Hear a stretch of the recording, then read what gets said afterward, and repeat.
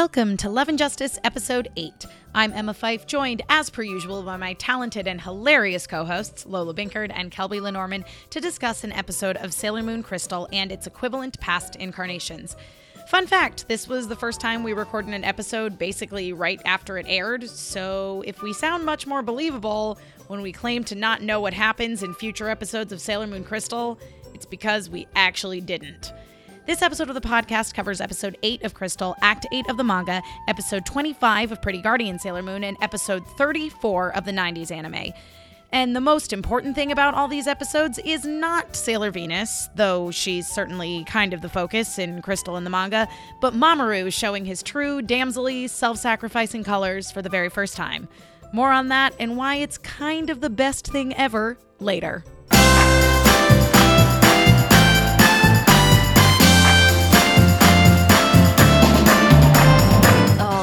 So good. Love Bob's Burgers. Yeah.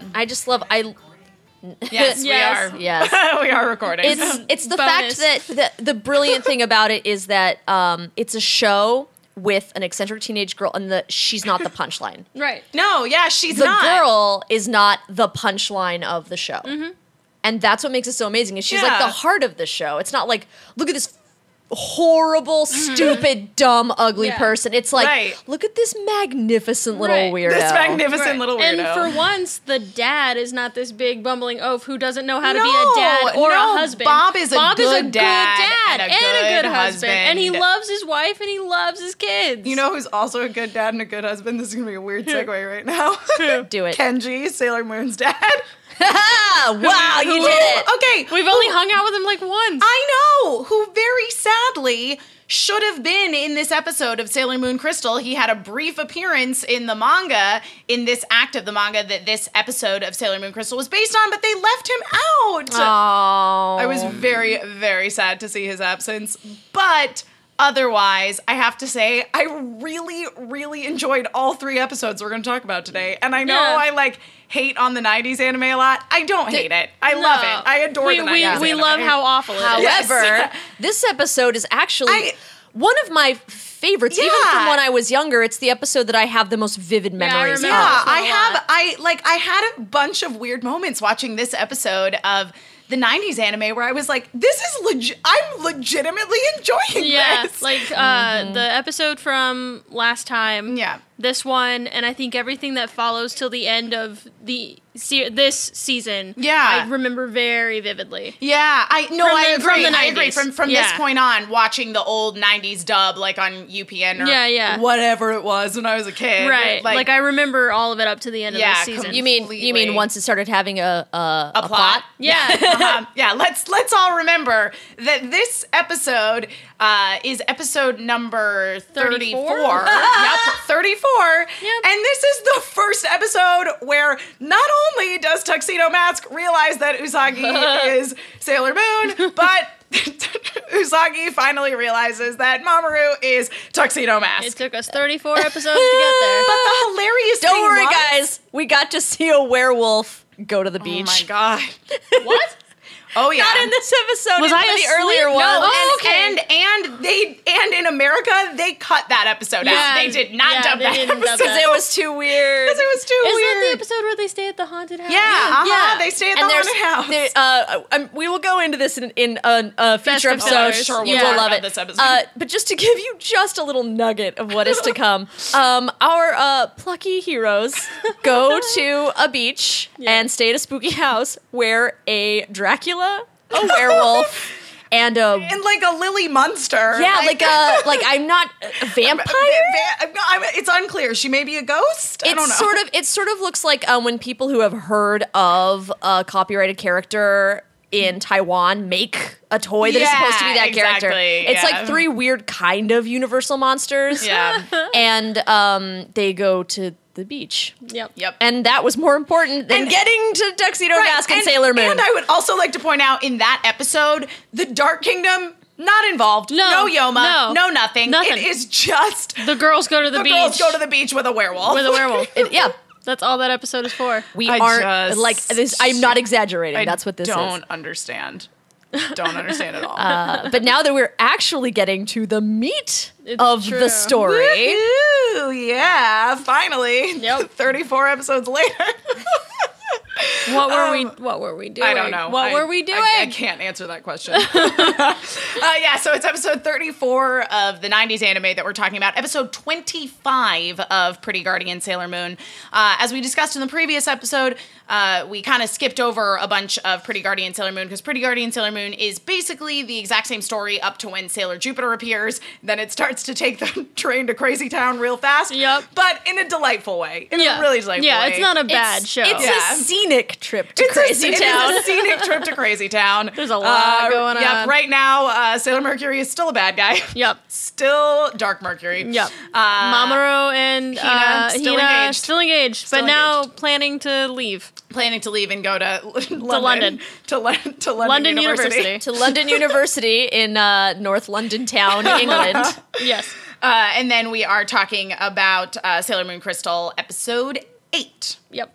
Woo! Which is the first episode that Sailor Venus is in for the entire episode. She did show up at the end of the last episode and saved everybody from getting impaled by Zoisite's magical iceberg crystal thing. Yeah. Yeah.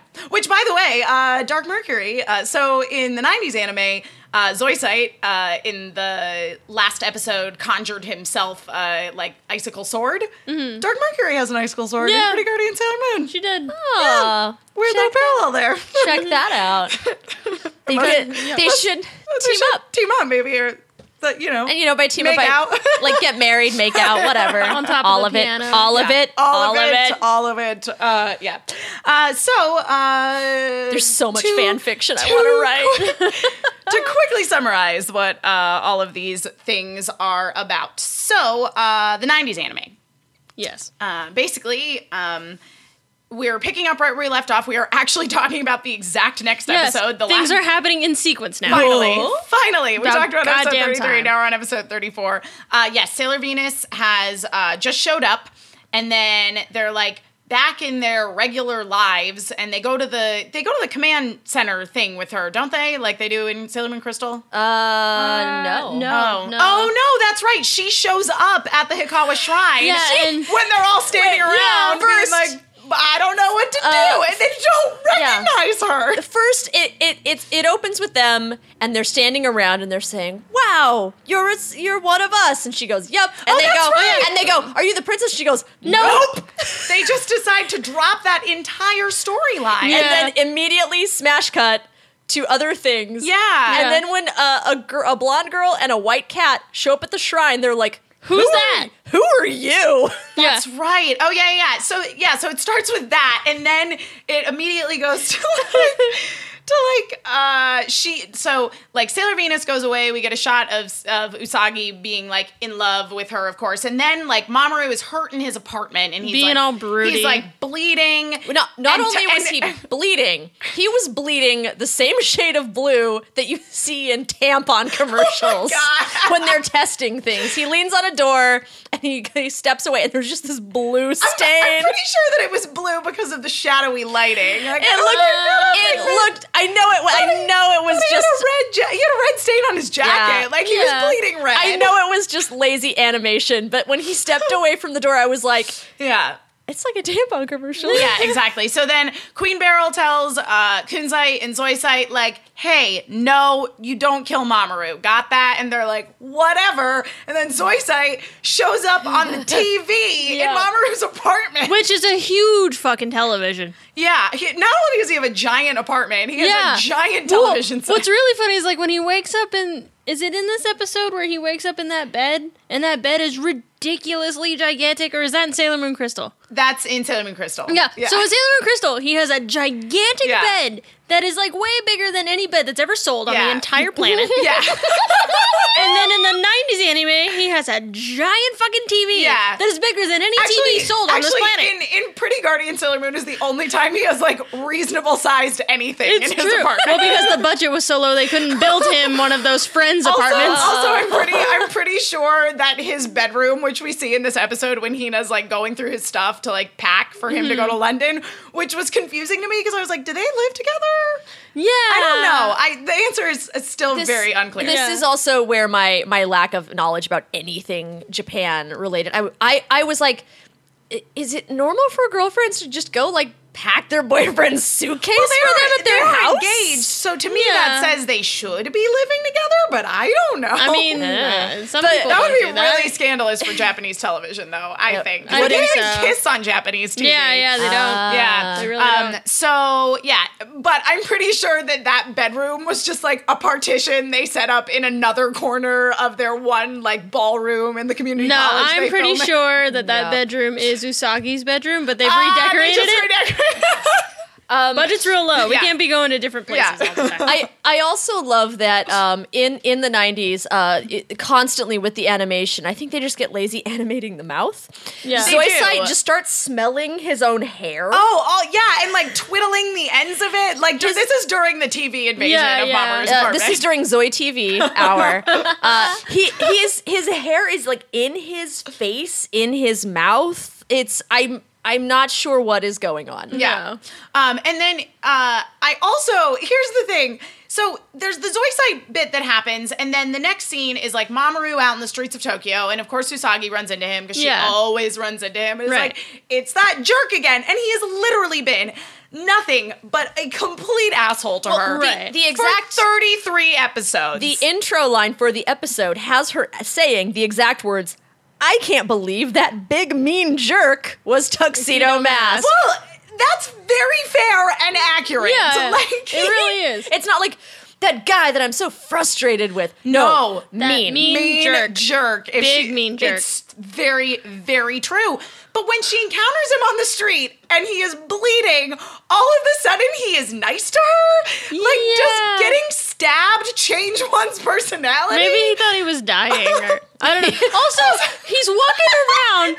he thinks he's dying, so he's like, I have to make amends for being an asshole. Or else I'll go to hell for being mean to a 14-year-old girl. Okay, but here's the other thing. I like your version. Is that he is wandering around the streets of Tokyo. Presumably, he has had this injury for at least one night now. Yeah. Did he not think to like go to the hospital or at least go to CVS and get a Band-Aid? Like, do they do we not know how to dress our own wounds in this universe? Go to the hospital and say, I slipped and fell on a knife. Yeah, or I was working, like make up an occupation that would get stabbed. Or just be like, I got stabbed with an icicle sword. Please, I need medical attention. It's Japan. Everybody's passing out and missing for days on end, and nobody cares. I'm pretty sure that if he went in and was like, I was stabbed with a magic icicle sword, they would treat his injury. They'd be like, sure, makes sense. A specialist. Given this town, they probably have a specialist. Who also doubles as a passed out from energy loss / disappeared for 2 days straight specialist. Yes. It's like all the same job. It's your general paranormal hospital staffer. It's the X-Files of that hospital. Of that hospital. Yeah. So he gets stabbed, and then, he was stabbed previously. He's wandering around. He's bleeding out. Suddenly, he's nice to Usagi. She decides that she needs to follow him because he's hurt. Yeah. And she is still a generally lovely, compassionate person. So she follows him, and then he's like, "Why did you follow me?" And she's like, "I don't know. I just felt like I had to." And then all of a sudden, they get transported via energy bubble to the Starlight Tower? Yeah, Starlight Tower. Which is this big monolithic totalitarian structure in the middle of it looks like the Dark Castle from Krull. It really does.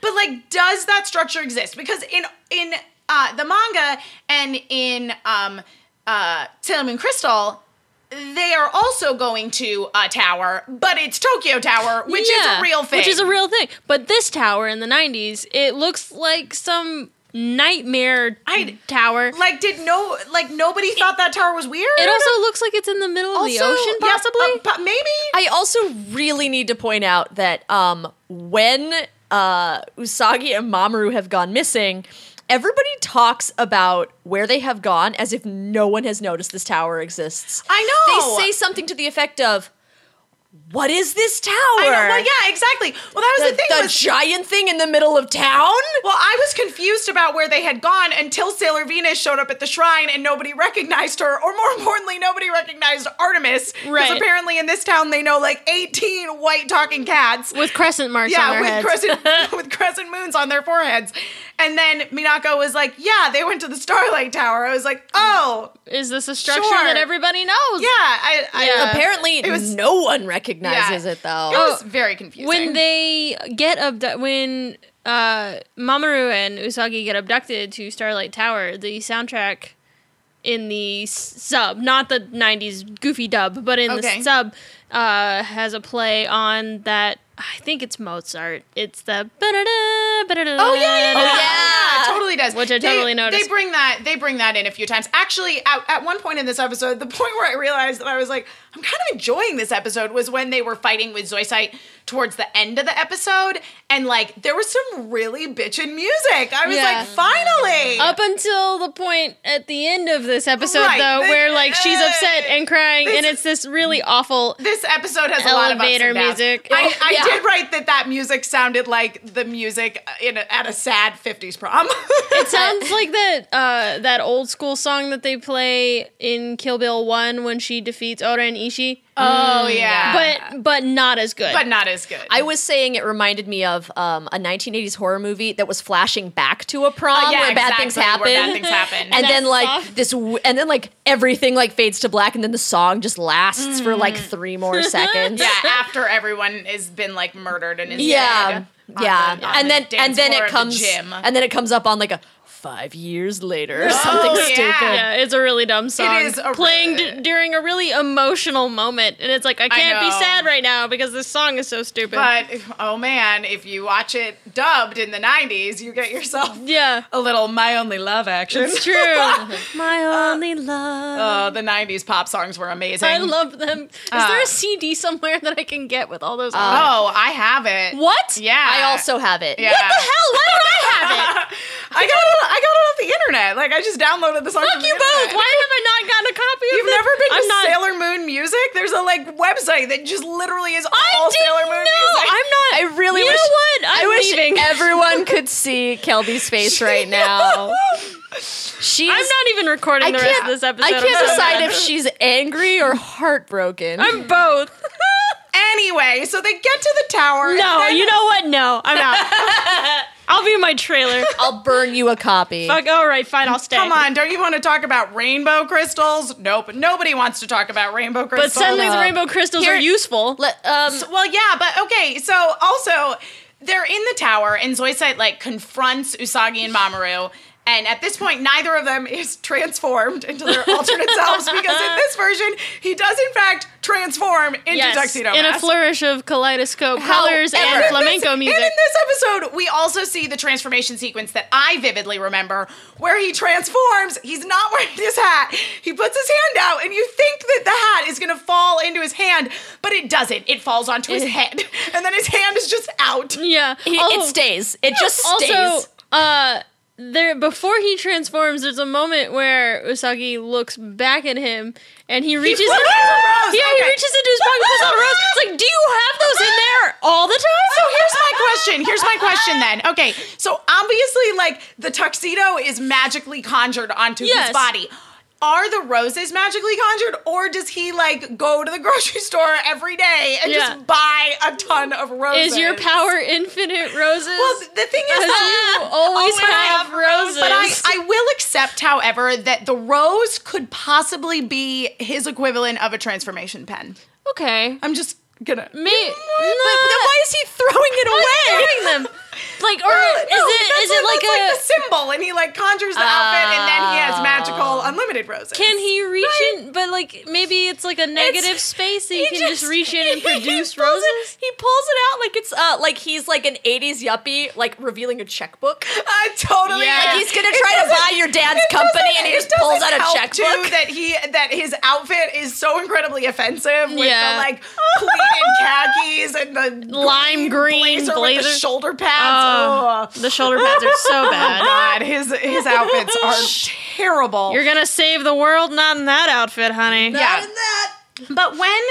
But when they confront Zoisite initially, and he takes out the rainbow crystals, he throws them on the ground and is like, "I've shown you mine. Yeah, now show me yours." And then like a dumbass, he's like, he takes them out. And And then he's like shocked that Zoisite took his rainbow crystals. Also, how else did you think think this was gonna Here go? is the He's question. a bad guy. It's been very well established that Zoisite is a bad guy. He did, in fact, stab you in the last episode. Right. Also, this is not a situation where you have been blackmailed with something. Show up or else. They just went, hey, show up. And he was like, well, okay.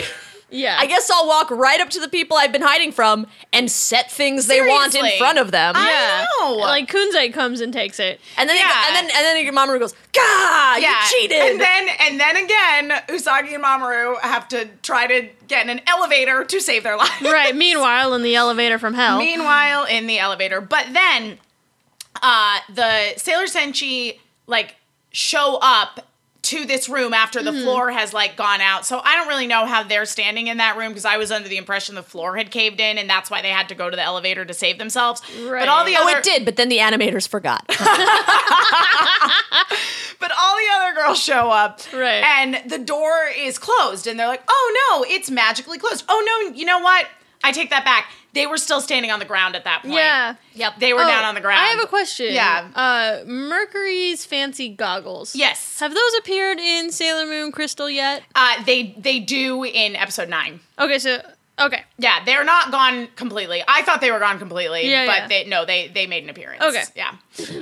But anyway, so they're standing down at the bottom. Yeah, Mercury like uses her goggles to like scan what's happening, and they're like, "Oh no, this door is totally locked. What are we gonna do?" And Sailor Jupiter has a fucking awesome moment where she's just like, "Well, I'm gonna just lightning that door down," and Yeah. it totally works. She goes full Thor. Yeah. On that door. She really does. Thor on that door? Thor on that door. I would also like to add that for these villains, the reason there's an elevator, there's no reason. There is no reason. They are Usagi and Mamoru are cornered on one level. Yeah. The jewels are stolen, and our villains, Zoisite takes a rose to the face and has a Yes. cut. Oh my god. And so Which is he goes- hilarious. he evaporates in a bunch of sakura petals. Exactly. And then they go, all right, you guys, we're going to settle this upstairs. Yeah, I mean- that's right. That is exactly what happens. It's just like, why couldn't we do that on this floor? Yeah, what's wrong with like? What's wrong with? Is this not the fighting floor? And then is this the tricking floor? our villains are just waiting upstairs. They are. And Kunzite just like is holding Zoisite, and he's just like, "Hey, baby, go get revenge for your No, messed up seriously, ass." dude. It's a I'll hold your flower. Yeah, Go I'll hold kick your his flower. ass. Yeah. Hey, baby, they messed up your face. Go hurt him a little. It's okay. I'll hold your bag. I mean, Yeah. And Zoisite's like, "Oh, babe." but I did write that as of this episode, I do actually believe that they are in a relationship and that Zoisite is not just obsessed with Kunzite. Right. This is like the first moment where it's like, okay, this is a mutual I thing. believe it. They like each other. Yeah, yeah. It's fine. It's also the first time we see Zoisite do anything with like some firepower. I know. He makes an explosion. Yeah. Zoisite does some damage this And he's episode. cool because he doesn't look at the explosion. Just like Nephrite didn't check to make sure that they had actually died in the collapsing elevator in Yeah. episode 19. Yeah. No one said they were smart. Well, no, they all went to the same school of villainry, so what do you expect? At least they're pretty. Oh, true. But so when Usagi and Mamoru are in the elevator, this is literally the first time that we have learned anything about Mamoru. Yeah, this is where we get the orphan backstory. The end, yeah. And as I said, like in the previous episode that we recorded, I was like, I don't remember if we even learn about Mamoru's past until the Sailor Moon R movie, which you definitely get a lot of his past in that movie. So this is where we get this is where you get it. You just get it, in the last 10 episodes of the series. But it's like super brief. I get why I didn't really remember that happened in this episode. Yeah, it happens for like 2 seconds. Yeah, exactly. And even though this episode is very, very different from the manga story where he gets injured defending her and that like triggers her, awakening as Princess Serenity. I did like this storyline of like the two of them having to team up. And the 90s anime needed this. It needed an episode where, like, Mamoru and Usagi are, like, supporting each other as Mamoru and Usagi, not just as Sailor Moon and Tuxedo Mask. And when they're in the elevator, she has a moment where she like thinks that she sees Tuxedo Mask in him, which is right. Yeah. Though she doesn't find out for sure until later when he flourishes the rose from underneath his jacket. And this is also the moment which gives us the opportunity to really visit the greatest, and by greatest, I mean worst, moment in all of the dub history. Oh, yes! Which is, Emma, would you like to do? I would. Okay, so basically, they get up to the fighting floor with the fluff, because it is the fighting floor all of a sudden with Zoisite. And she's like, oh no, I need to transform. I gotta save us. I have to transform. I just have to do it. He's gonna know I'm Sailor Moon. Oh well. She transforms. Yeah. And then he reveals to her that he is Tuxedo Mask. So he whips out the rose. He does his transformation sequence. And I kid you not, Serena, which was her name in the 90s dub, goes, oh my God, I don't believe it. He is Tuxedo Mask. That was it. That's it. I think we could probably find a sound clip of that. I'm sure we can find a sound clip of that. Oh, but also his reaction to her being Sailor Moon in the dub is equally ridiculous because all he does is sit there and make this noise. Seriously, I remember it. I remember it. A bunch of doofs. Yep. Oh my God, he's Tuxedo Mask. I can't believe it. He is Tuxedo Mask. This is my robot voice. But then there's a fight. So the other Sailor Senshi broke open the door, but like they don't get there very fast. No, they don't. Because by the time they get there, Zoisite has already tried to stab Sailor Moon with the ice crystal. Obviously, he's not going to try to kill Tuxedo Mask because Queen Beryl was like, oh no. But they don't know why. They don't know why. We don't know why. Yeah. She says, don't kill him. And they go, why not? And she goes, because is why. Go do the thing. Yeah. The end. Yeah. The only information we really know is that she recognizes him. She recognizes Mamoru. That's all we got. No discussion of like, oh my gosh, that's Prince Endymion or whatever. She's just like, oh, it's that guy. Don't kill him. Don't kill him. So Zoisite tries to stab Sailor Moon with the ice crystal, and Tuxedo Mask throws himself in the way and gets stabbed in her stead. Mm-hmm. And then he seems to pass out, possibly die, unclear. Yeah. She gets really sad. All the other girls show up. She's crying, and her tears cause all of the rainbow crystals to converge and become the silver crystal. Right. Kunzite is staring at them on a decorative tray in his room. Yes, he is. That's actually what happened. Clearly saying to himself, well done, Kunzite.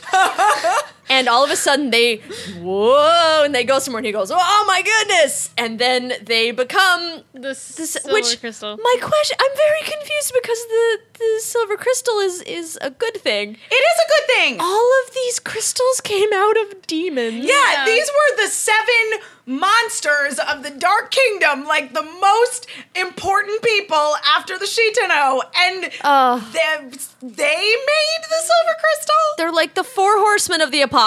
Yeah. But they're like good pieces make a thing. I really think this is a giant plot hole. Oh, yeah. I'm very confused. I just don't. And it's obvious that no one expected this to happen. No. So what was the point of collecting the It's not like crystals in the first place. It's not like they were like, these put together will make the thing. The silver crystal. Yeah, No, that would actually make so much more sense if that had been the plot from the beginning. If it was like but it wasn't. They were hidden in these people, but to keep it away from us. I'm about to give the 90s anime more credit than it deserves. What if Queen Beryl knew that? And so she just told the Shitano, like, yeah, the 7 monsters. You know? And it was because the one that was doing that and turning all these people into the like demon monsters because of the rainbow crystals in their bodies was Zoisite, and he was doing all of that with his pet rock. So maybe his pet rock was making them evil when he took them and making it evil. Really, June? You are the June Diane Raphael of this episode. Usually it's Lola. I know. Yeah, I know. But today, Emma is June. I'm really just trying to make sense out of something that makes Side note, sense. if you're listening to podcasts, I assume you've heard of How Did This Get Made? If you haven't, you're missing out. you're missing out, man. Free plug, How Did This Get Made? You're welcome. You're welcome. Paul Scheer, if you want to give us money, Feel that free. would be fine. Yep. So at that point, that's when the silver crystal happens. And the way that she like transforms into the princess is she's crying. The rainbow crystals all come together to make the silver crystal, and then it flies into her moonstick, which has suddenly appeared. Right. And then she grabs the moonstick, and she's got like dead eyes. And she suddenly is in the princess dress, and the weird 50s prom music is playing. Yes. And that's how the episode ends. Yep. Wop, wop. It's a good episode. It is. No, it is a really good episode. episode. It's a good episode. I wouldn't mind seeing a similar, like, I like when Usagi and Mamoru team up and support each other, and that was awesome to see in this, and I did legitimately enjoy this episode. But there's so much that is ridiculous. It was a wave, though. There were, like, amazing moments and regular 90s anime moments. The Pretty Guardian Sailor Moon episode, once again, is picking up right where we left off, with Usagi having just realized that Tuxedo Mask is Mamoru. They're still on the floor of that lobby convention of the convention center / community college that they film everything at. Yes. And then it immediately goes back to like Mamoru and Hina are going to be going to London. Kunzite shows up where Zoisite is playing the piano to like invade Mamoru's subconsciousness, because Kunzite just did the same thing, but ended up in Mamoru's real world and tried to kill him in the last episode, and he smashes Zoisite's head on the piano. Yeah. He goes full 80s bully. It really does. Like, It really literally, does. like, why are you hitting yourself with a piano? Donk! Nerd. Kunzite hates piano. He really hates piano. I mean, And Zoisite plays like one song. And Zoisite's response isn't like, how dare you? He's like, ow! Well, the whole point of Zoisite in this version is that he's like defiant of Queen Beryl, like, because like after he like got beaten the first time, he remembered all of his past memories, and so they kind of all remember their past at this point, except Nephrite, who doesn't remember a damn thing and is still sulking in a cave. Right. Oh wait, did you mean Red Ranger Billy Idol? Red Ranger Billy Idol is hanging out in a cave. Still being sad in a cave. Still being sad in a cave.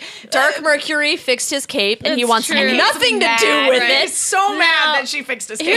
He says, I don't want it now. Yeah. Here's my question: if Zoisite is being like defiant, and everybody knows that he remembers all the shit, I know. Why do they keep and he's him helping. around? Why are they keeping him around? Why I don't haven't we know. made him go to I don't like? know. Why isn't he taking a rock nap? And it's the same thing with Kunzite though, because like it's pretty clear that Kunzite is not working for Queen Beryl. Kunzite's like, screw you, I'm gonna do my own thing. Right. Like, and Jedi even tells Queen Beryl that. He's like, so Kunzite's pretty sure that Sailor Venus is not actually the princess, And he's gonna go after the he's gonna go real after the real princess. princess. And Beryl's like, that's cool. You should help him. What? Yeah. I think that maybe Beryl thinks that like she doesn't care that they're like being defiant of her, because ultimately we do see that like she has power over them. Yeah. Like she can really She can mess him up. mess them up Yeah. big time. So I guess that's why she keeps him around, because she's like, whatever, if they really try to pull any shit, then I'll just kill them. Right. She's like a stepmom with like some rambunctious stepkids that are boys, and she's like, well, I guess they're just gonna let off some steam. Yeah, which is why I think Zoisite is like doing this whole piano thing, like trying really hard to get Mamoru to recall his memories, because he thinks, I don't know, that Mamoru will rescue him. Oh my God, that's so sad. He's a damsel in a tower with a piano. Well, look at what he's wearing. Oh, he is a damsel. He's also not in a tower. He's in a really shitty country club ballroom. This is so Can we make his name Piano Damsel? Yes. Yes. Oh, good. He's Good. He's got a name. Everyone has a nickname now. Little Ricky, Piano Damsel, Big Trouble in Little China, and Red Ranger Billy Idol. I'm so proud. Yes, the team is complete. We did it. Now we have to make buttons. Yes. So then Hina is packing in Mamoru's apartment, or their apartment, unclear, and she finds the handkerchief that Usagi previously bandaged his hand with in an earlier episode where he Right. injured his hand, and she's like, I don't know about this. So she goes to the karaoke parlor, assumedly. We don't see this happen. We just hear about it from Motegi, who is now dressed in a turtle costume. Motegi is such a freak in this incarnation. Can we just talk for a second about the actual composition of this turtle costume? Because the turtle costume is like It's a so weird. green bodysuit with like a cardboard shell held together with colored duct tape. Yeah. And the scarf that Makoto gave him in a previous episode, and a stuffed animal on his head with another stuffed animal in his hand. Yeah, I don't And get his it. plan for this costume was it was something he came up with for their going away party. What does the turtle have to do with the I going don't know, away but party? Hina showed up and was like, I want to throw our engagement party. So she's like moping in a karaoke room by herself. There's no family there either. Like she No wants to, family. she wants to throw the No. engagement party, but nobody's parents are there. No, as far as I know, nobody's going to be there except the people that were like coming to their going away party. Right. Because last time I checked, if you throw a party and don't tell anyone about it, no goes. one knows to show up. Yeah. And also, if there's a freak Like at least wearing 3 turtles Yeah. standing next to a real turtle anybody at that party. anybody that was on the fence about whether or not they were going to go is going to. They're gonna. The first guy who shows up is gonna call everyone else and go, "Hey, there's a guy here wearing literally 3 turtles. You have a cold. You can't go. Yeah. We You are have all sick. A cold. We all are sick. Yeah. We'll send a gift card. And to make it worse, Motegi like has like a truth bomb type conversation with Mamoru Yeah. fucking turtle suit though, and it's I like know. what you're saying is profound and Yeah, true no, it's and true. really emotional. It actually is a really nice emotional All moment. I can see are the But turtles. all I see are turtles. All I see are turtles. All I see are turtles and a flashback to you possibly needing to wear a dance belt. Yeah. Yep. Yeah. Moving on. So Hina comes running out, like, during this emotional conversation, Hina actually walks out of the room, maybe to be like, hey, is anyone showing up for my party? Maybe you should take off that stupid turtle suit so people will come. So she overhears the conversation, and that, of course, causes her to run away. She goes running off into the streets. Meanwhile, Usagi is, like, walking down the road being like, I don't have time to worry about boys. I'm very busy. I absolutely loved this scene of Usagi. This episode for me was like an amazing Usagi episode. I love her so much in Pretty Guardian anyway, and this like exemplifies why I love her because you see so much of her like getting really beaten down emotionally, and right now she's got this massive roadblock in the form of Hina to her being with Mamoru, who she is in love with, and who at the beginning of this episode almost said, I have feelings for you too, but he didn't because he's decent and, you know, is trying his best to be in love with Hina. I don't know. I don't know if decent is the word. I don't like wishy-washy boys. But in his defense, no, I get it. He doesn't just like say, you know what, Usagi, yes, I'm in love with you, I want to be with you, without first like being like, Hina, it's not gonna work out. Right. I mean, I get it. I get it. And I was still mad he didn't say that he loved her. I mean, he loves Hina in a in way. a way. And like I get it. But you know, I just ain't nobody got time for wishy-washy boy bullshit. I was confused because I thought her dad, who was his benefactor, was dead. Oh, Hina's dead. Yeah, I thought Hina's dad was dead, and I was like, oh, that's why he's still, like, he cannot break this off, is because he's literally The only man. gross. Yeah. Gross. The only family she has left. Right. Ew. Ew. Oh, I feel so dirty now. But then Emma tells me that she doesn't think he's dead.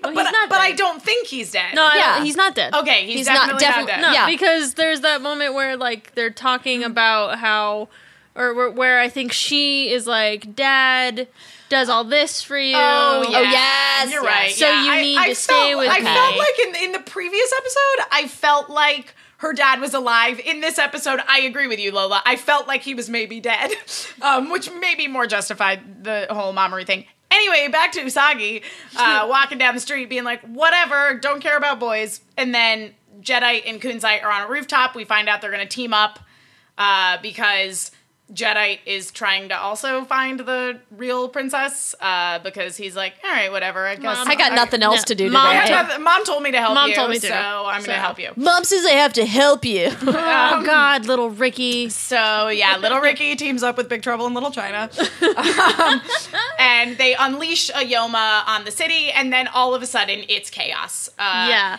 people are passing out. Yeah, exactly. And so Mamoru's like running through the streets looking for Hina. Usagi realizes that shit's going down too. She starts to run. She encounters Mamoru, and they like have a stare down. Which is so not the time. I know. People are like maybe dying right now. I know, but it really heightens the emotion. And may I just say, Mamoru is looking good. I think this might be the first episode that I did find him attractive. I think he's very weirdly attractive to me. You cannot see, but I am fanning myself. So he goes and like so they have their stare down. Yeah. And then we see that Hina is there, but she's like passed out on the ground. And so Mamoru comes and talks to her, and she's like, You've never said you love me. You've never once said it. And this is so not the time to fight either. I know. It's like, girl, people are like, you saw it. Yeah. People are running and screaming and passing out. Well, and then he feels all guilty, so he's like, you're very important to me, so until you tell me to go, I'm staying. Right. Which is still not saying that he loves her, which is what she just said. I know. Which is the point, because he doesn't love her the way that she loves him. No, and I know that. He just loves her like a sister. Like he should. Yeah. Anyway. But then there's this amazing moment with Usagi where she just looks at him and she's clearly heartbroken, but she smiles and is like, what are you doing? Run away. Get out of here. Get somewhere safe.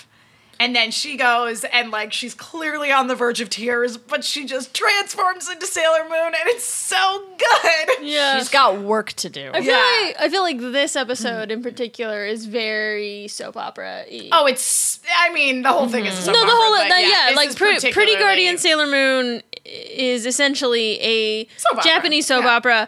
It just happens to be about Sailor Moon, and then there are Power Rangers reject monsters sprinkled in. But this episode in particular is very much the Japanese soap opera. This is ultra soapy. Yeah, so this episode. Usagi joins Rei and Makoto, who've transformed and are now fighting with Kunzite and Jadeite and the Yoma in Ballroom A. Jesus. The thing is, though... Hold on. This is why Hina had to have her reception at a karaoke place. Because they booked all the other venues to put pianos and fighting. Oh my God. The thing that's so sad is, okay, so many fights take place in this room. In Ballroom A. But the thing is, to me, the fight in this is so badass. Like, they are so awesome in this episode, but it is cheapened by the fact that they are literally in the ballroom where previously, little Johnny Silver was having his bar mitzvah. Like, oh man. So Usagi shows up, and then Kunzite's about to hit her with a sword. Sailor Venus shows up and saves her with her chain. Yep. Which is super cool because she like physically uses her chain as a weapon. Pretty cool. Which is pretty neat. And then Dark Mercury shows up and is like, but actually Ami shows up with her new evil bangs. I know. Ami has evil bangs and evil clothes. She does. And she's not wearing her glasses. Yeah. So she's got evil contacts as well. Oh no, it was previously established that her glasses are fake. Yeah. She just feels safer wearing Ami's them. glasses have been fake this whole time. Yeah, she wears them because she feels safer wearing them. What the hell? Yep. This is what happens when you skip around, kids. Yep. Yeah. I'm with you, children. So she shows up as Ami and then transforms into Dark Mercury. Which that was cool. Oh, so cool. That was cool to watch. Yeah, the Dark Mercury transformation sequence is amazing.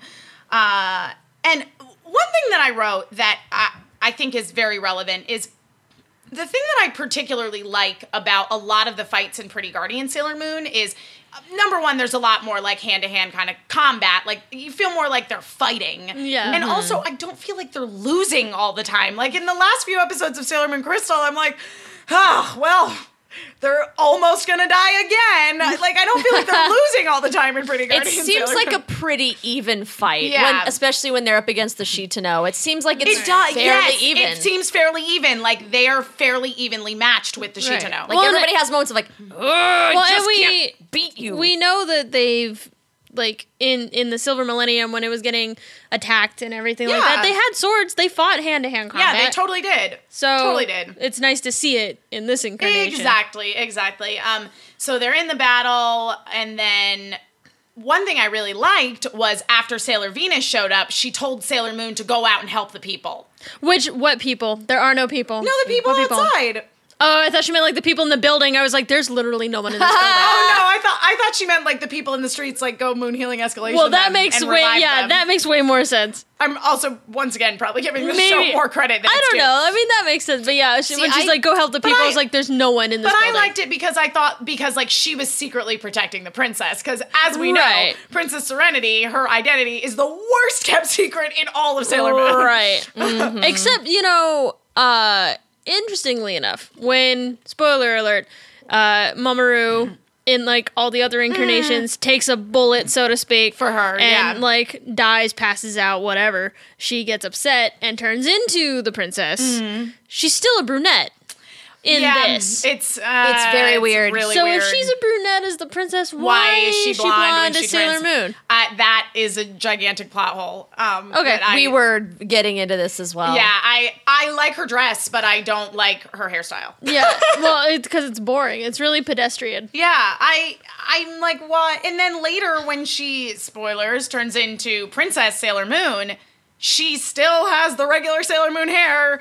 So why didn't she have that as Princess Serenity? Because I saw when they were transforming into the Sailor Senshi, like they were transforming into what they used to look like Yeah, when they were that's- ancient space princesses. That's what I thought Yeah, too. That's what I that's their thought was going former on. But selves. that's not the case, I guess. I guess. It's Yeah. weird. It is. I don't know. I don't And it would understand. also make more sense as to why no one recognizes her as the Exactly. princess That's what I'm immediately. saying. I mean, that to me makes sense as to why they don't recognize her as the princess immediately, but then why is she blonde when she transforms Right. into Sailor Moon? Like So there's- it works on it's a one double-edged level, sword, but it doesn't yeah. work on the other level. It totally does. Yeah. So she turns into the princess, and then they all kneel down before her so that you don't get like panty shots of Oh, yeah. the bottoms of their I leotards. was saying, I think that they just lined up the girls and were like, all right, guys, we're going to practice a couple of different leans. This is on during prime time, so we got to just figure out a way for you to kneel without showing us your crotches. Yeah. Let's try. No, that does not. That's the one. That's Does perfect. everyone see what she's doing? Do that. Let's go. Let's get Let's it. go with that. Yeah. Let's roll. Let's Let's roll go. with Let's that. roll. I would like to point out that now that with Venus being a regular part of things, the PA budget for plush cat wrangler has obviously gone up because we have 2 of them now. It's true. It's true. And they've basically done away with the CGI for the cats. Yes, I've noticed that. Yeah. Here's a question that Sam and I had Okay. while we were watching this together, because he's gotten roped into watching these things with me now. Obviously, they're stuffed cats. Yes, they are stuffed cats. Obviously, they're stuffed Yes. cats. And they mention in the show that they are stuffed cats. On the moon, Were they stuffed cats? Or were they stuffed cats or were they real cats? Oh my god! Oh my god! Well, I mean, in the next couple episodes, Luna actually turns into a person. Yeah. So, were they- Which is really fucking weird. I don't know. It's very. I don't have an answer. Okay. I was just wondering. I'll have to do some Speaking- research and get back to you. Speaking of crew positions added, Yes. there was also a temporary position, and that was the guy standing over Mamoru when Usagi as the princess is crying, Dripping glycerin on his face. dripping, just a dropper of tears onto, like, hold still, just close your eyes, you're dying. We're just gonna put more water on your Stop face. twitching. Don't twitch. Don't twitch. All right, wipe his face off. We got to do another take. Can we get last looks? Some burly crew Yeah. guy just drip, drip. Oh, God. And the silver crystal appears out of a mixture Yeah. of glycerin and water. Yep. Just like Jesus intended. You know Yep. what's even funnier now is that now that the 2 cats are going to be hanging out pretty regularly, that means that 2 people had to basically sandbox it and play with these cat plushes like they're talking to each other. Yes! I was thinking about that the entire time. Yes! I hope they just pass a cigarette like back and forth with their free hands. They'll dub in the voices later. Just shake them a little. Just shake them around. Make them look to the right and then like shiver in fear. Just shiver in fear. Though the head movements are pretty well timed with the voices, so I wonder if they maybe actually recorded the voices ahead of time. or did we get 2 seasoned actors to play with these plushes and then have them mic'd? It was the actual actors doing the voices of those cats. Oh man. That's pretty great. There are so many possibilities. Have that be my future job. Sailor Moon Crystal. This is going to Artemis. Artemis's voice for me in this one is the most like off-putting. Yeah. Because like I love his voice in the old 90s anime. In Sailor Moon Crystal, he is like a man. Yeah. And he's like, how dare you, ladies? This is not only Sailor V, but she is also Princess Serenity, the heiress of the Moon Kingdom and the Silver Crystal. Like, where did that come from? And I'm so used to the 90s dub where he's got like this weird uncle voice. Yeah, but it's still kind of high pitched, so you get the feeling that he's at least younger than Grandma Luna. He did sound younger than Grandma Luna. It's switched. It's flip-flopped. It is flip-flopped, but I don't feel like he's old. I just feel like he's very mature. Yeah. Grandma Luna. Mid-Atlantic Grandma Luna. But the thing that was really hilarious to me about this first scene, so they have the cold open where he's like, this is Princess Serenity. And they're like, wow, Sailor V, awesome. And then it pans across and it's like, there's a shot of all of them looking at her in awe, being like, oh, wow. And then it pans over to Zoisite, who's like, well, that was close. Yeah. And then he teleports away. He just pieces out. Yeah. But it's really weird to me that he's able to teleport without a cape. Oh, because he can swish. Yeah, because in Pretty Guardian, they teleport all the time, but they always switch their capes. Yes. Yes, they do. It's built into the cape. It's a cape technology. Some sort of cloaking mechanism thing. Mm-hmm. Yeah. This episode of Sailor Moon Crystal was really frustrating just because we know that Venus is not the Moon Princess. And so it's really stressful. Well, I mean, we know. We know because we've watched and read a lot of shit. Let's be real, everybody knows. Everybody knows. But it was just so frustrating to be like, no, you're not. You're not the prince. Stop saying that. Because confused identities really stress me out. Oh, really? See, they carry on her being the princess for a long time in Pretty Guardian Sailor Moon, like from the moment that like they first all collectively kind of meet Sailor Venus in the live action, in Pretty Guardian, up to the point that we just saw in this episode. Right, she's carried on the facade of being the princess. Like they've thought she's been the princess for a long time. Right. But confused and mistaken identities plotline really stress me out. I really like the plotline of her being the decoy princess. Freak out watching Parent Trap. Yeah. I mean, in a different way, because at least the girls are in on it, and there are a few. Oh, it's only if like unwitting participants. Well, no. Like, I mean, obviously Sailor Venus is lying on purpose to protect the princess. But I mean, like the girls are in. The girls are in on it, and then they let other people in on it.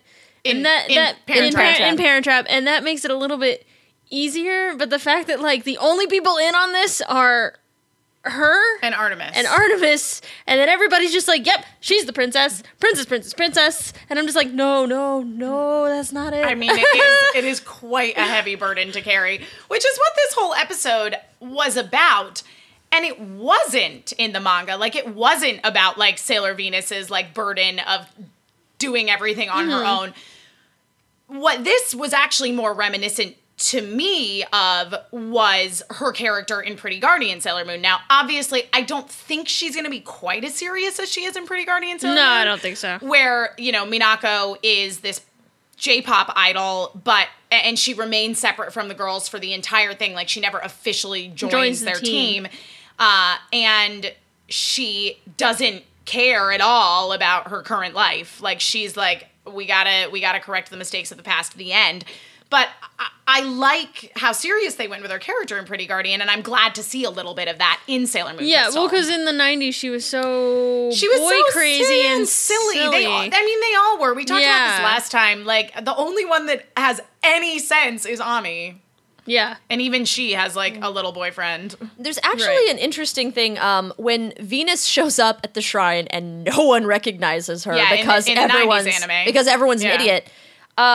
In Crystal, when she shows up, when she De-transforms, and it's that parallel scene. Instead of Yeah. being like, "Yup, I'm a schoolgirl," she says, "This is my temporary appearance." Yeah. Which kind of like establishes like the thing from Pretty Guardian of Right. I am a Sailor Scout first Right. Yeah. and a schoolgirl by day. And for all the other girls, it's the complete opposite. Yes, Yeah. exactly. That they see themselves as their current selves, and then their alter egos are Yeah. their Sailor Senshi selves. And her referring to her normal human appearance as a temporary appearance Yeah. is very interesting. But something that they left out of this episode that was in the manga that I was very, very sad to see left out, in addition to I like seeing Usagi's dad because he's a nice dad, is basically after they have their encounter with Sailor Venus and they go to the arcade and all that stuff, and they're like, "You're the princess, we're gonna protect you now because it's our job." The next day, Usagi's having this moment where she's like, she's so like strong and with it, like I feel like she's protecting me, not like I'm protecting her. And then she goes, and then she's up at 6 a.m. because she's woken up from the terrible dream. Right. Which, by the way, that nightmare that she had, the version of it in Sailor Moon Crystal, it also happens in the manga, but it's a lot fuzzier. It was very clear that the Moon War was terrifying. Yeah. oh yeah. Like, everything was on fire, terrifying. Right. And Dew's just coming out of nowhere. I know. I'm I can't wait to see this war. It is going to be gritty. It looks like Les Mis on the moon. It really. Also, it looked like the water was full of blood. I know. Like there was like a lake Yeah. of blood. Oh, I'm so excited to see that episode. But yeah, so in the manga, she wakes up and she's like, "Ugh, it's 6 a.m. and I'm wide awake." So she like gets ready for school and goes downstairs, and her dad comes in and is like, "What are you doing awake?" And she then has a flashback to Minako saying like, "Oh, this is the normal me. This is my temporary appearance." And Usagi's like, "This is the new normal for me, Dad. Also, I'm Sailor Moon." And her dad's like, "Yeah, okay, Usagi, whatever." She's like, "No, wait. Yes, it's true. I'm Usagi, but I am also Sailor Moon." He's like, "That's nice, honey." And then as she's wandering before she and Mamoru have that encounter on the park bench where she's like, "Hey, I have your pocket watch. Yeah. I should give it back to you." She is thinking to herself as she's walking, she's like, "I wonder which is more the real me, Yeah. Usagi or Sailor Moon." Yeah. That's some heavy stuff. I know. Heavy stuff. So I was actually, I loved the way that they interpreted Minako's dialogue, though, saying, "This is my temporary appearance." I just wish that we'd seen Usagi be a little bit more affected by that, like she was in the manga. Yeah. Which, again, a great parallel, as I keep doing on this show, to Buffy the Vampire Slayer. Yes. Which is, am I the schoolgirl or am I the Slayer? Yeah. Mm-hmm. Yeah. Pretty similar, to be completely honest. And then she comes across Mamoru reading ridiculous books. Well, he's researching crystals. They are still ridiculous books. He's What are you sexily reading, reading you crystal hipster douchebag? Well, these gibberish crystal books. He's not really a douchebag though in Sailor Moon No, Crystal. but like still. he's pretty nice. In He's Sailor got Moon like Crystal. 10 books on like crystals. It's like, do you really think you're gonna find shit He's in there? a little single-minded. Let's put it that way. Yeah. But it's also I love how the trope in the fantasy and supernatural universes where you can just go to a bookstore Yes. or a library. Yep. It's again like I'm Buffy for the second reference of Yeah. the day. A high school library has like ancient tomes on Yeah. everything. Yeah, it's so There's an occult that's section. no, Mamoru? that is really true. Mamoru can walk into a bookstore and be like, please give me all of your books on legendary crystals. And they're like, here's There you go. here's 10 books. Yep. Thud. Well, it's just like in Carrie, where she goes to the library and they've got a whole section on telekinesis. Fictional libraries are a special place. And Sailor Moon is no exception. Yep. So yeah, she and Mamoru like have their chat. She's like, I have your pocket watch. She's like, I have something of yours too. But he doesn't tell her what it is. Right, it's like, is it my underwear? Did I She's like, I don't remember leaving anything with you. This is awkward. And then he's like, let's trade next time for sure. And he winks at her. Yeah, so it's like, is it my underwear? This is after Sailor Venus has winked at everybody and Artemis winked at everybody. Like, this is just an episode with a lot of Everybody's winking. winking. Wink, the episode.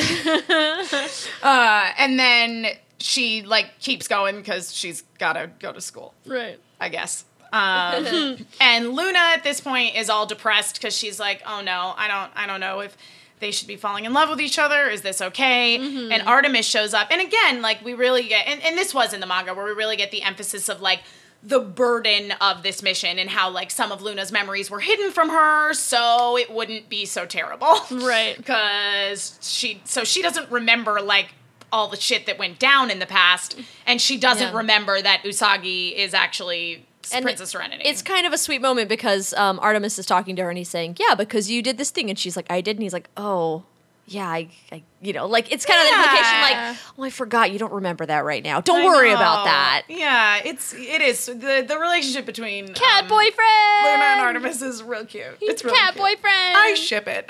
Well, yes! I mean, it's canon. Yeah. And then they have an adorable tiny baby. Yes. I like Spoilers. how in this version, they have really established more the idea that there is a seal on people's memories. Yeah. It's not like, oh, I think I remember a story. No. There's It's like a magical seal that's preventing a them from wall remembering. is going to come down Right. and a bunch of like I got murdered memories are gonna come back. pouring in. And it's not going to be fun. No, It's that's not gonna be gonna be traumatizing fun. as hell. And the fact that Minako has had that wall down for a while. Because that literally happens for her in the last act of Codename Sailor V, the manga prequel that's about her, when she was just Sailor V on her own. And she, like, in the last act, she has the seal on her memory broken, and she's like, oh my God, I have to find my other companions. This isn't about me. This is about the Moon Princess. But anyway, so then there's a scene where we see the bad guys. I really enjoy Queen Beryl's, the way they draw Queen Beryl in this version. I don't know. Her outfit's kind of great. She looks fantastic. Yeah, Rocking that cleavage. She looks good. I mean, that is some serious cleavage, but yeah, she looks good. And this is also the first time that we see her looking the same age yes. as the others. Yeah, she looks young. Yeah, She looks like she could be of an age to be hanging out around Endymion. absolutely. Like, It's less creepy. she's maybe just a little bit older than him, but she's clearly a young lady. Yeah, she's not as cougary. Yes. Whereas in Pretty Guardian Sailor Moon, woo-hoo, she has got some straight up In Pretty cougar Guardian, action. she looks like she'd be like, you remind me of my first husband. Now, the Pretty Guardian Beryl is the one that became the porn star later, right? That is correct. Okay. Oh, well, really concurrently. Oh, at the same time. More or less. All right. I bet she introduced some very interesting stories to the sweet young things on that set. Poor little What Ricky did you do? got very corrupted. What did you do last weekend? Well, kids, let me tell you some stories. The director's like, nope, stop, please, no. Some of them are 17. You Okay. ever heard of a finger trap, kids? In this scene, You're welcome. after that, Kunzite comes out and is like, looks like it's time for me to be in charge. Yeah. And kisses her hand, which was a great scene, which was straight out of the manga. But prior to that in the manga, there is a scene. Now, it couldn't happen in the anime because all the other Shitano are alive. Yes. But, like, I sort of wanted some kind of nod to it, some sort of Kunzite being like, I can't believe that, you know, we've been defeated so many times. It's time for me to step up to the plate. Because in the manga, he's looking at their very mangled corpses that are all in glass coffins. And he's like, I can't believe I'm the only one left. And then Queen Beryl kind of tempts him into being the main baddie by being like, well, you know, if we had the silver crystal, we could probably revive all your friends. Yeah. There's stuff that, like, instead of, like, finding an alternative, they just cut it out. Yeah. But But I do like where they went after this of Kunzite summoning Minako on her own to Tokyo Tower. Yeah. Which is, by the way, one of my absolute favorite tropes in anything ever, is when a villain puts a hero on the spot and is like, you need to get to this place at this time, or bad things are gonna happen. Yeah, And the hero goes, I can't let anyone else get hurt, I'm going. Yeah. I will always love it. Anytime I see it, I'm like, all right, yeah. Oh, yeah. Question. Is Minako in your perfect middle school world? Yes. Is she supposed to be paired with Yes. Kunzite? Okay.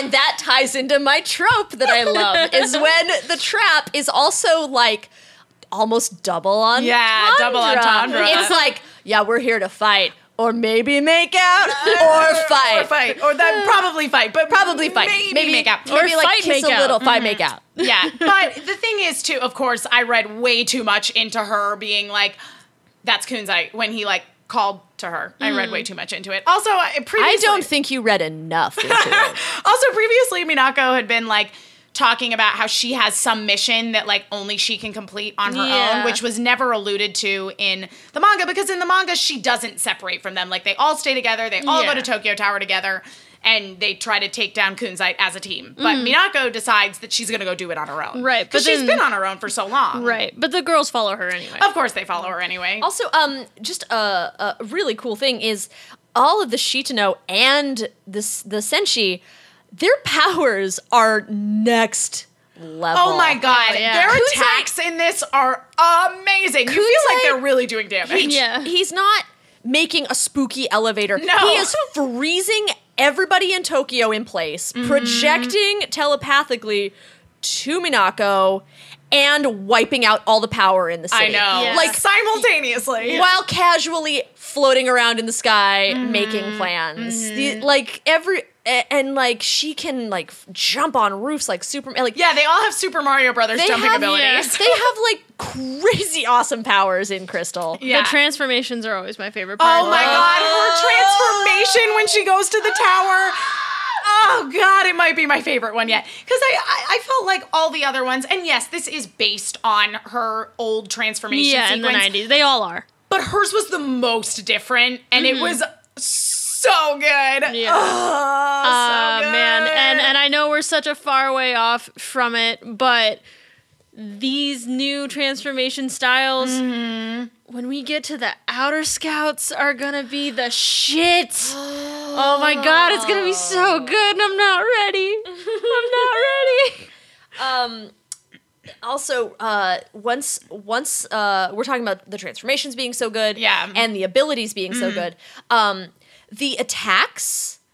I pinpointed why the attacks are so amazing to me, and it's not just the updated effects. It's the fact that they don't in the 90s when it's very much like a pose and then something happens. Yeah, In yeah. this one, there's like a It's motion. organic. It is. Yeah. It looks like throwing punches. Well, and it also- looks like you are doing damage and you are trying to hit somebody. There's a swing to it. And also in this version, they do have attack sequences, but they don't always use them. They don't just constantly recycle footage of an attack Right. sequence. They're actively doing Yeah, they things. let them actively do their attacks, much like they do in Pretty Guardian Yeah. Sailor Moon, which is part of the reason why I like the fights in that so much.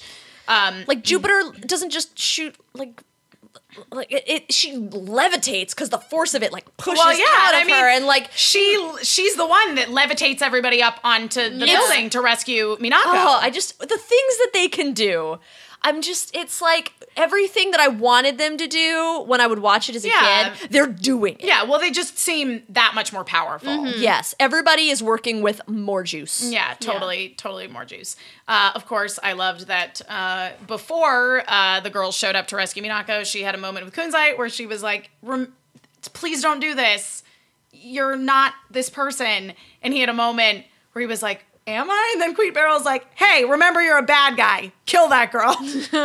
Yeah. So tragic. I can't wait. I just... They're supposed to be they're together. supposed to be in love. They better be in love. They damn it. might. They might. What? I mean, the Remains to be seen. the Shitane are still alive. They are alive. They are alive. My middle school dreams may yet come true. But anyway, Sailor Jupiter levitates everybody up. They all attack Kunzite. It's all in vain. I loved the scene where Usagi almost fell to her death and Tuxedo Mask rescued her. Her reaction after that was like amazing acting for me. Oh, man. Where she was just like, she clearly had like sort of passed out when she was falling, because you would. Yeah. You would actually pass out if you were falling that far. And then, you know, he catches her and then she kind of comes to and she has this moment of like absolute panic and tears. Just, oh my God. Exactly. Where she realizes, oh my God, I almost died, but you rescued me. And then she kind of pulls herself together and she's like, you need to get out of here. It's too dangerous. And then she kisses him. Fucking smooched. About goddamn time I've been waiting for. God, that kiss was so good. And I love that it was her just kissing grabbing him and laying one on him. And I love it. Lost I love it when ladies. and the fact that like he doesn't even like, he can't even like close his eyes. He's so astonished. Yeah. He's so like, and he's like, oh my God, she's kissing me. Yeah. And then when she takes off, she's like, get out of here. He puts his hand on his mouth like a magical angel visited him. One of my favorite things is like ladies smooching up on dudes. Yeah, it's like my favorite thing. I totally agree. When the lady just like goes for it, Yeah. and she did, and it was awesome. And then he totally does the girl thing where like Yes. they're left to contemplate the moment. And okay, like, this is actually a really important episode for me, and actually all of these episodes, because what Tuxedo Mask does when he jumps in the way to save her and sacrifices himself is something that we normally see women doing. it's true. In the whole story between like him and Sailor Moon and that whole bit about like who saves who and all that. Yeah. All the ways that they save each other, it's completely swapped. Role reversal. Absolutely.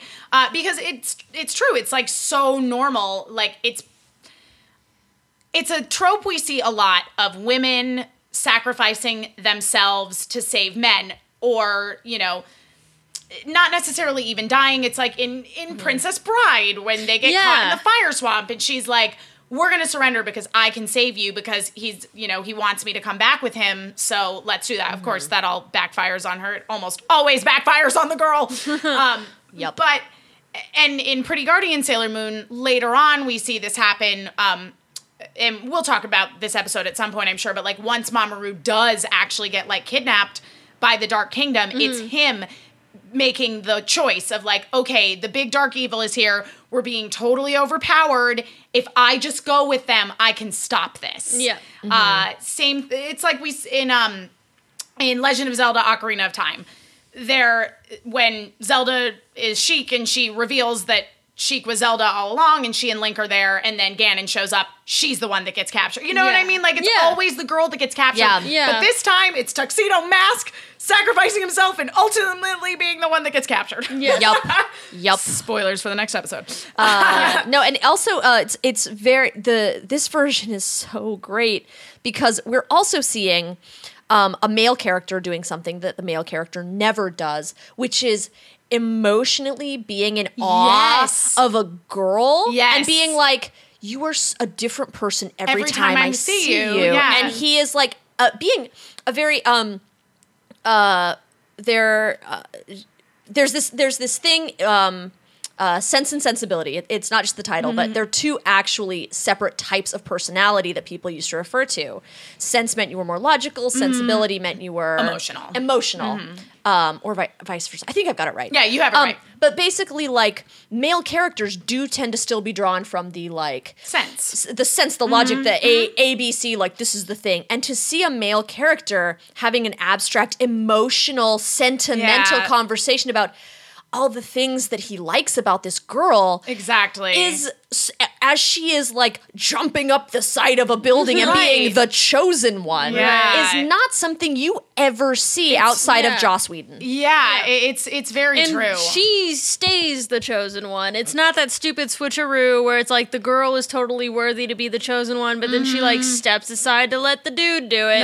No, this is her shit. And he never tries to. He never tries to. No, he always just supports her, and he is her partner, and he is not a damsel in distress, though he does get kidnapped a lot. He's a little damsel-y. He's a little damsel-y. But ultimately, like, he is a character who you understand in the manga and in Sailor Moon Crystal, because it is following the manga very, very closely, and also in Pretty Guardian Sailor Moon, you understand why they like each other and they complement each other and they support each other. And that was something that was really missing, I think, from the 90s anime. Absolutely. I agree. It was the partnership between them, because, like, first of all, he has multiple personality disorder. He's a completely different person when he's Tuxedo Mask. Yeah. Or if he's dying. And second of all, or if he's dying. the only time that she decided she liked him was when he stopped being an asshole for 5 seconds to be kind of nice to her, which is like the definition of like a manipulative jerk. Yeah. It's an abusive Isn't that what those pickup artists do? Is they like insult you and then are like, oh, hey, you want to go out sometime? Yeah. Like hoping to catch you off. Like, it's creepy. Whereas I feel in Sailor Moon Crystal, it comes across a little bit as like he's teasing her. It's kind of flirty. And then in Pretty Guardian Sailor Moon, we really do see them gradually start to like each other. Like, I really do think he doesn't like her at all when he first meets her. He's a little entertained by her, but like, as the story goes on and they get to know each other, because they have more episodes of getting to know one another, you do really see them gradually like start to like each other. And especially on his part, you know, he kind of denies liking her because he's with Hina, and she denies liking him for the same reason. But ultimately it ends up with the same kind of thing that we see in the manga and in Sailor Moon Crystal. Yeah. Well, guys, as you know, I've been thinking about this, and the 90s was a magical era. Deliberately not thought about this. Wherein at the end of television series, they like to derive a moral lesson. If you ever watched G.I. Joe, they had PSAs. Sailor Moon had Sailor Says. So, Lola, why don't you take a guess as to what moral lesson we're supposed to take away from this episode of Usagi and Mamoru teaming up and finally realizing who each other are? All right. On this episode of Sailor Moon, we saw Tuxedo Mask and Sailor Moon really reveal to each other who they were. Honesty is important, and you should always tell the truth with your friends, because you know they'll be there until the end. Sailor Moon says. Kelby? Man, I was thinking about this the entire way over, and I totally forgot This is why I don't prepare. what I was going to say.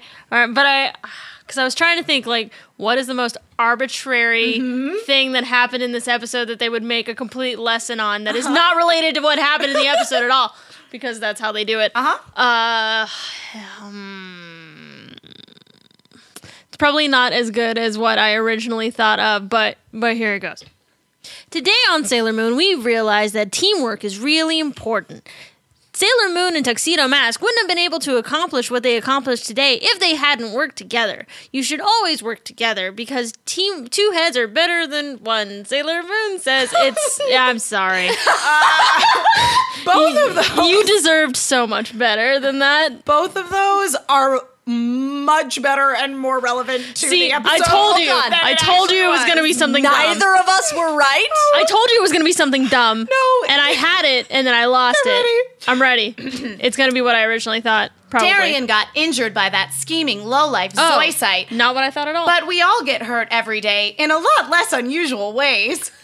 Like running too fast. What? Right. Never run on a slick, wet surface or with sharp objects in your hands. And pay attention to what you're doing and where you're going. Yeah, take your time and think about what you're doing while you're doing it. Sailor Moon says. Wait. What? Yep. That's what they went with? That is completely not. Tuxedo Mask got stabbed by Zoisite, who was trying to kill Sailor Moon. But guys, be careful when you're walking on a slick surface. And don't run with scissors. Are you kidding me? Oh my god. Like, even the super arbitrary thing that I thought it could have been that I forgot was not that. That is so stupid. I want to run on slick surfaces just with scissors. Just to defy Sailor Moon says right now. Oh, man. All right, guys, that is the conclusion of this episode of Love and Justice. Goodness. Oh, my God. Let's end on that high note right there. Lola, how can we find you on the internet if we want to do that? If you want to visit me on the internet, if you go to Twitter, I'm at Unwynonna. If you go to Tumblr, I'm Unwynonna. Basically, look up Unwynonna. If you find it, it's me. Kelby? On Twitter, I am at RealFeminerdity, and then on Tumblr and Instagram and Pinterest, but my Pinterest isn't as good as Emma's. It's Feminerdity, FEMINERDITY.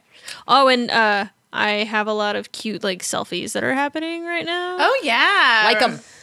So like them. Yeah, exactly. I'm on Pinterest, but none of you are invited. It's my special room. I'm also on Pinterest. Emma Fife. It's way better than ours. I'm Emma Fife everywhere Emma Fifes are found. At Emma Fife on Twitter.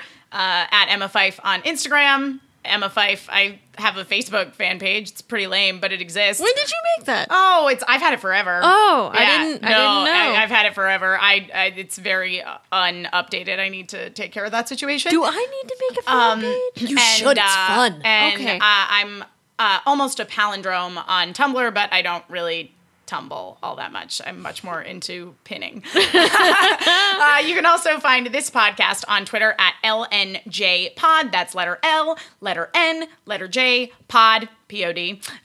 You can also find us on Facebook, same basic way. We're Love and Justice Pod everywhere on social media except on Twitter, where that's too long for a Twitter handle. And you can follow the three of us collectively on the internet at Nerd Street. That is the Twitter handle of the Nerd Street Hoodlums. And that's going to be the end of this episode. I'm going to go run on a slick surface. Here, hold on. Don't forget your scissors. Don't forget the scissors. I found them! Good. And Kelby and I for sure will see you next time. We'll see if Lola survives her dangerous mission. I promise nothing!